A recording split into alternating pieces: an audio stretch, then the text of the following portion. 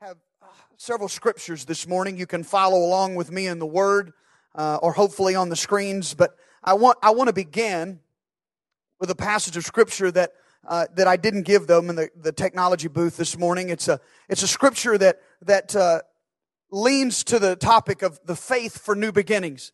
In Matthew 17:20, Jesus said, "If you have faith, the grain, the size of a mustard seed, you can say to this mountain, 'Be thou removed,' and it will get up and be moved. And then you can say," he said, "because nothing will be impossible to you." And he uses a mustard seed. I have some mustard seeds in my pocket, and here in a little while, they're going to bless you with some mustard seeds. They're probably, in this little bag, probably 300 mustard seeds in this one little bag, because a mustard seed is 3 millimeters. It's one of the smallest seeds in the world.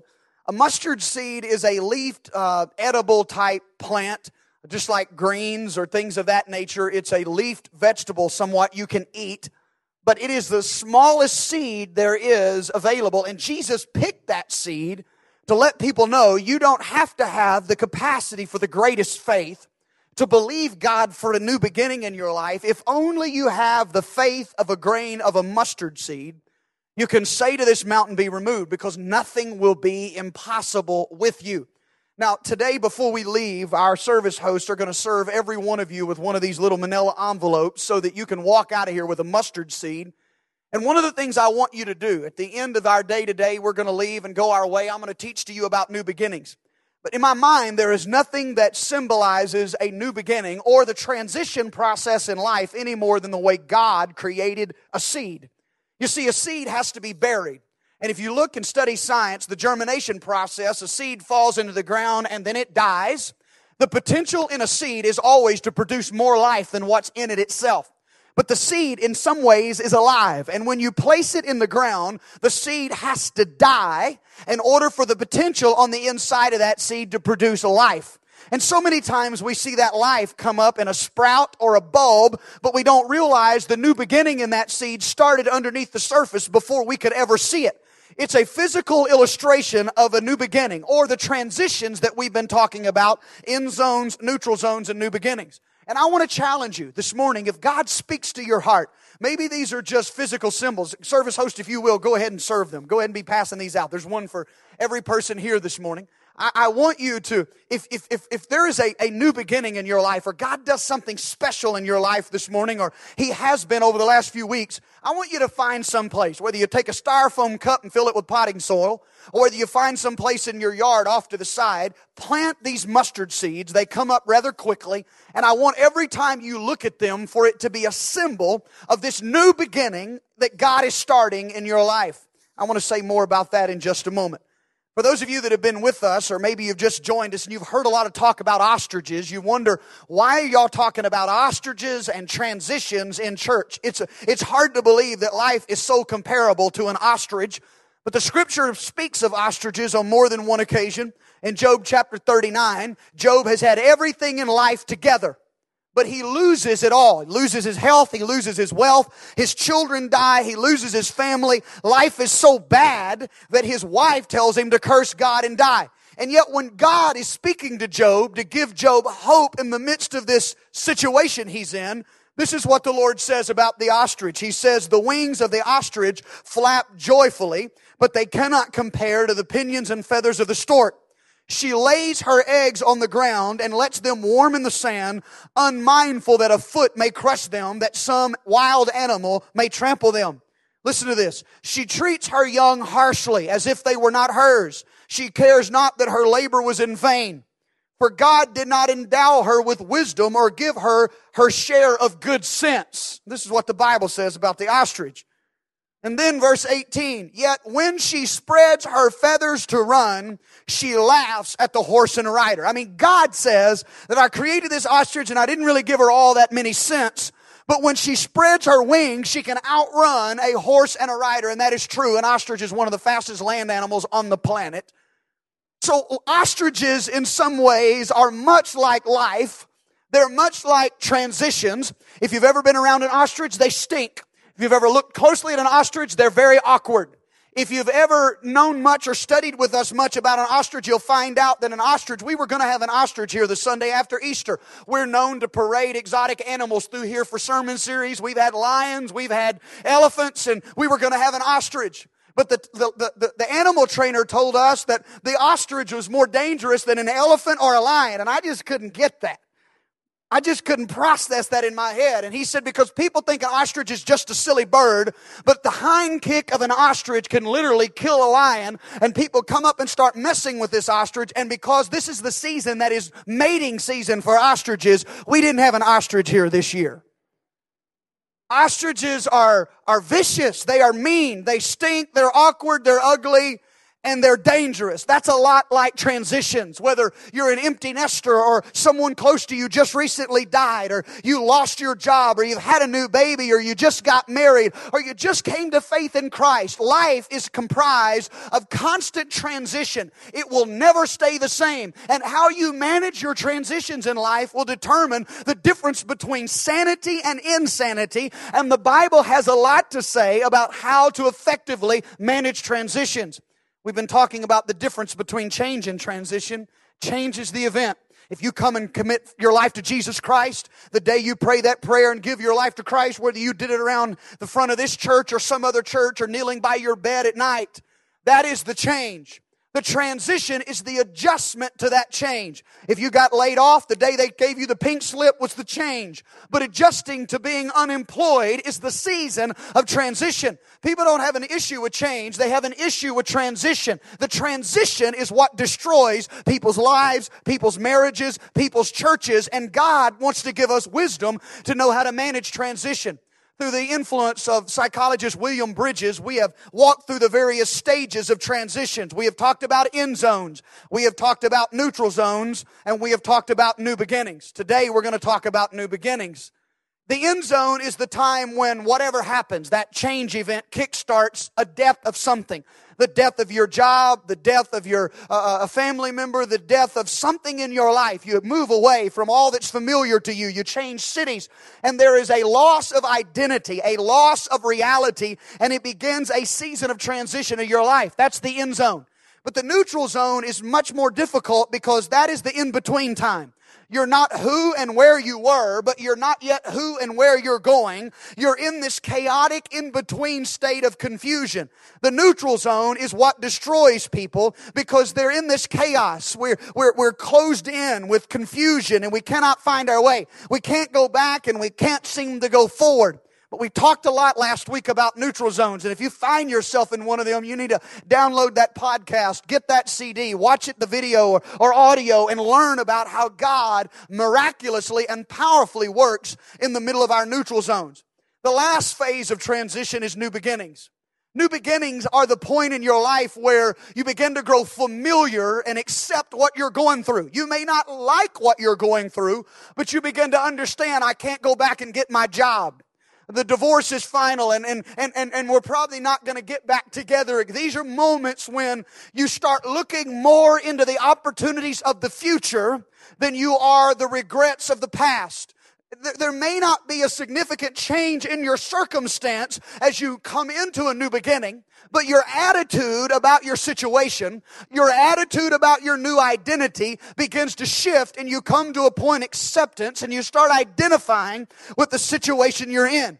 The boundary between this chaotic neutral zone and the season of new beginnings is not always definite or clear. The new phase doesn't go on like a light bulb and then we flip the switch. That's what we would like to happen. I wish the line between the neutral zone was very clear and you stepped out of the chaos into your new beginning and all of a sudden everything is just perfect. Whether it's the loss of a spouse or a job or you move to a new city or the birth of a baby or even becoming a new Christian. The overlap between the neutral zone and the new beginning is often very unclear. You just cannot see exactly. I mean, you have people who come to faith in Christ out of the confusion and chaos of their sin, out of the confusion and chaos of their addiction. They make that moment where they profess faith in Christ. They step over that line. But even Paul said to the Corinthian church, they were living in, they had confessed faith in Christ, but their life had not yet completely merged into a Christ-like life. Paul called them saints. not because they really were saints. If you study the Corinthian church, you'll find out these people were immoral wine bibbers who were coming to the communion table drunk. And Paul said to these people, he called them saints. And every time I read saints in Corinthians, I laugh. It gives me hope because I look out at people and I see what they are and I'm thinking, God, I'm going to be like Paul. I'm going to call them saints in faith as Paul did the Corinthian church, because the line between the neutral zone and the new beginning is not always as clear as we would like it to be. You see, a new beginning is somewhat like a rebirth. And just like some of us know it happens in physical birth, when we're in the neutral zone and we're about to go into that new beginning, that rebirth, we want a psychological or spiritual obstetrician to pull us out of the womb of the neutral zone, cut the umbilical cord, slap us on the backside, and bring us to life. But natural birth, nor spiritual birth, or walking into new beginnings, they are not mechanics, they are not machines, it's not that scientific, it is a feeling process, it is an intangible process, and it is a process that you may not even know when you come to a new beginning until you spend a little bit of time there and you look back and realize, wow, God really was working in the last few weeks and I didn't even know it, bringing me into a new process in my life. Here's something that's amazing to me. When God wanted to give the nation of Israel the 10 Commandments, He wanted to reveal His law to them. He did not wait until they got to the Promised Land. He gave them the 10 Commandments on Mount Sinai in the pinnacle of their neutral zone. They were in slavery in Egypt for 400 years. They walked across the Red Sea. That was the beginning of the end of slavery for them. That was the end zone. They came into their neutral zone. That was 40 years of wandering in the wilderness. And they eventually crossed the River Jordan and went into their Promised Land. It's an amazing biblical illustration of transition, of organizational transition, of personal transition. They left Egypt. They came into their neutral zone in the wilderness for 40 years.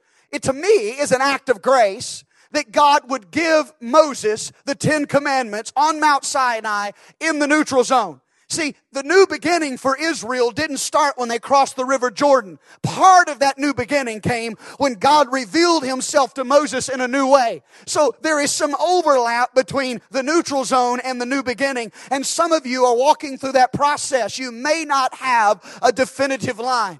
Let me give you some practical insight on how to successfully transition through your wilderness, your neutral zone, into your new beginning. Number one, you need to understand the purpose. When I understand that God is in control of the situations in my life and that He has promised not to waste my pain, I can endure almost anything that I'm going through. When I feel like what I'm going through is wasted, when I feel like the pain, there is no redemptive value to my suffering.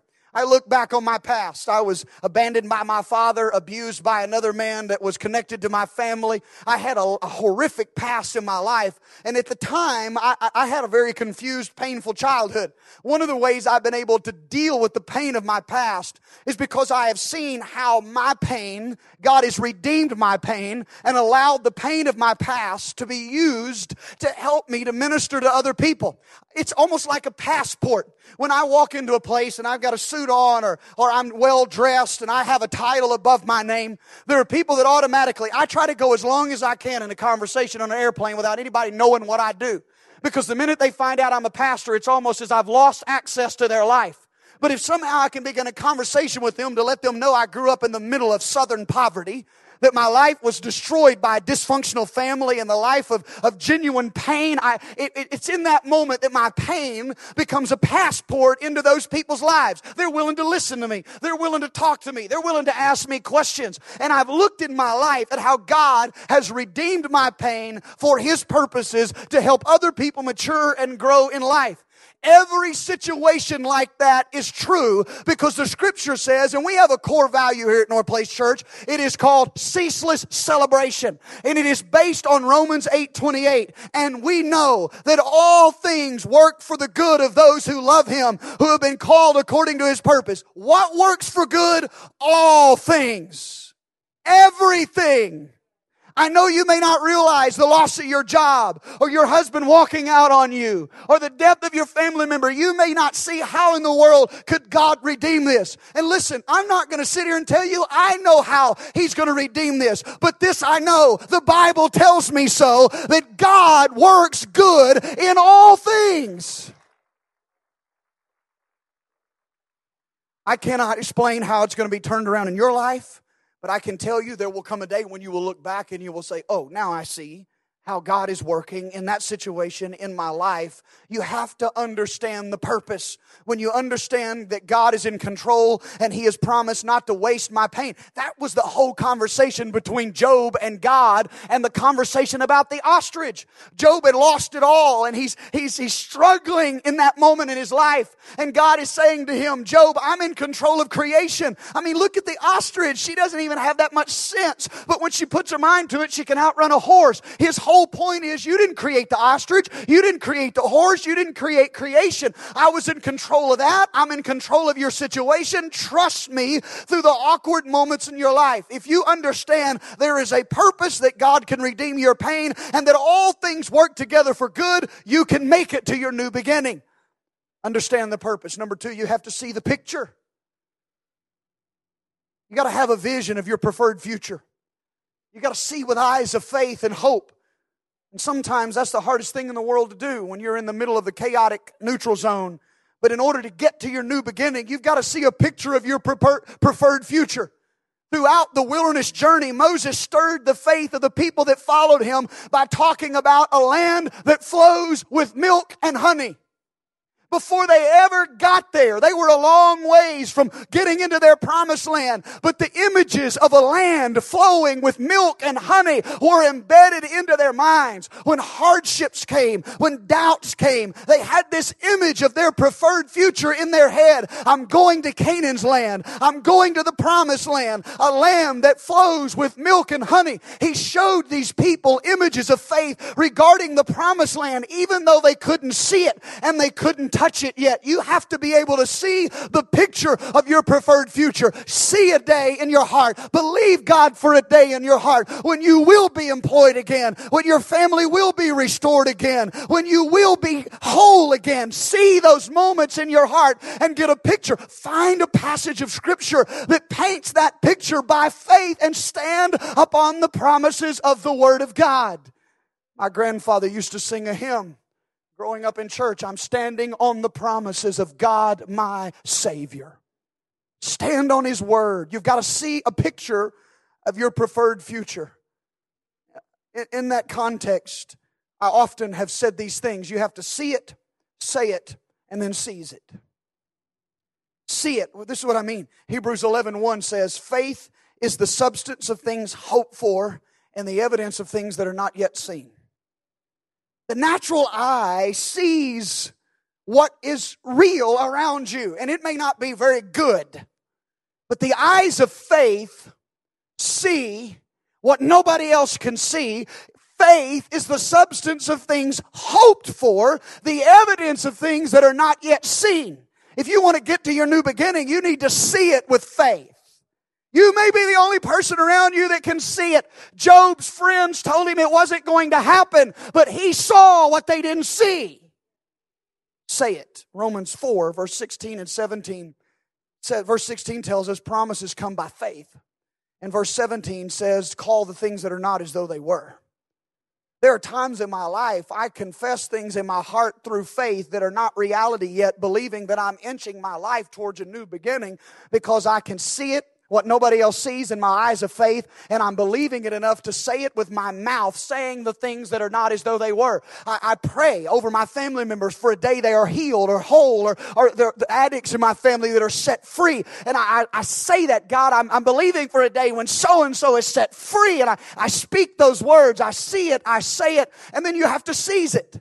How many times in Hebrews chapter 11 that I read, in Hebrews 11, I have the scripture put up there this morning because it's the whole chapter. But if you read through the whole chapter, you find again and again, by faith, Noah built an ark. By faith, Abraham offered to God a more excellent sacrifice. By faith, Abraham dwelt in the land of the promise in a foreign country. By faith, Sarah conceived a child in old age. I mean, you go all the way through. By faith, Abraham offered up Isaac. By faith, Isaac blessed Jacob. By faith, Jacob, when he was dying, blessed each of his sons. By faith, Joseph, when he was dying, made mention. I mean, you go through the scripture, verse 29. By faith, Moses passed through the Red Sea onto dry land. All of it was seized by faith. You have to see it, say it, and seize it by faith in order to move into your new beginning. You have to understand the purpose. You have to see the picture. Thirdly, you have to have a plan.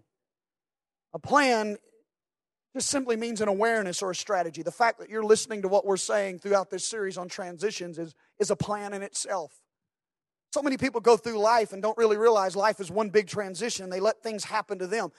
And they form their attitudes and their opinions of life just meandering along, and they're being beat up and destroyed, and they really don't have a plan. They don't have a strategy. They don't have a guide at how to live their life. This word is a roadmap for me, and when I live by this roadmap, it is a plan for me to navigate these insane moments in life. You have to have a plan, a strategy. Number 4, you got to do your part. Purpose, a picture, a plan. And you got to do your part. See, every miracle of Scripture was set in motion by an act of obedience. Whether it's the withered man who stretched forth his hand, Jesus said to the lame man, take up your mat and walk. He told the blind man to go wash in the pool of Siloam. He told the lepers in the book of Luke to go show themselves to the priest. Every miracle hinged upon their obedience. In the Old Testament, the widow woman had to go gather her pots and bring them back. Her act of obedience set her miracle in motion. In the Old Testament, the leper had to go dip in the river 7 times. His act of obedience set his miracle in motion. If you want to step into your new beginning, you have to do your part. I read this quote this week. You don't have to wait for someone to bring you flowers. Plant your own garden.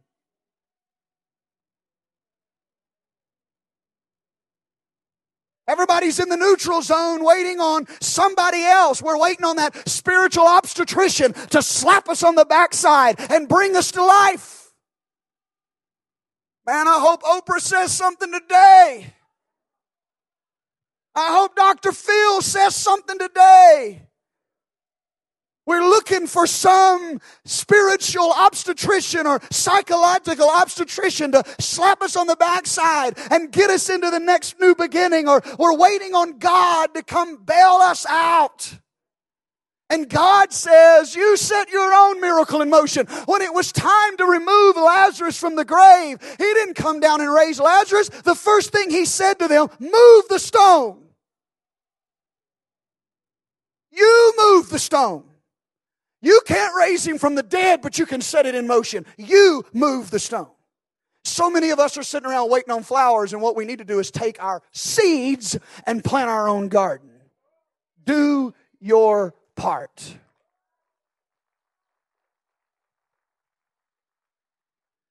The greatest illustration of a new beginning is probably spiritual rebirth, salvation, coming to Christ, being born again, going from death to life.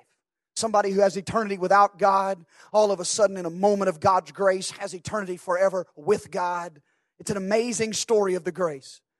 Jesus illustrated this in John 12 when He said, the hour is come for the Son of Man to be glorified. I tell you the truth, unless a kernel of wheat falls to the ground and dies, He's speaking about the process of a seed transitioning from burial to death to resurrection or new life. It remains only a single seed. But if it dies, it produces many seeds. The man who loves his life will lose it.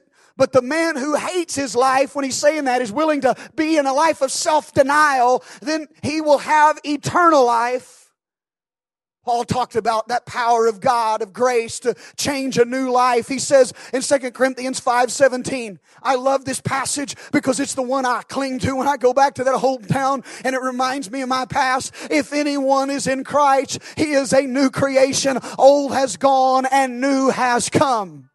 Today, these water tanks are watery graves. They're symbols of baptism. They are people that are going in like a seed that are being buried. The old life, the old man, the old woman is being buried in this tank, and they are being resurrected to new life in Christ Jesus. That has happened in their life already. When they committed faith in Christ, they died to themselves, became alive in Christ. Today is a living illustration of a watery grave where someone will go in as one person, like a snake shedding its skin, and they will come out of the water symbolically a new being in Christ Jesus.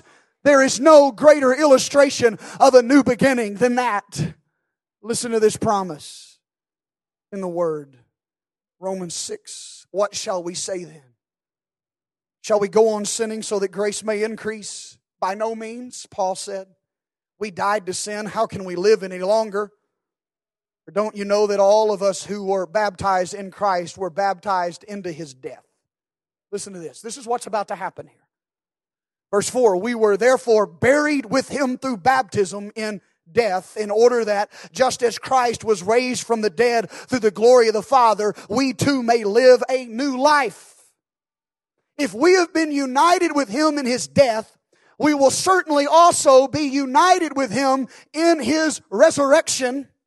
For we know that our old self was crucified with Him so that the body of sin might be done away with, that we should no longer be slaves to sin, because anyone who has died has been freed from sin. Now, if we died with Christ, we believe that we will also live with Christ.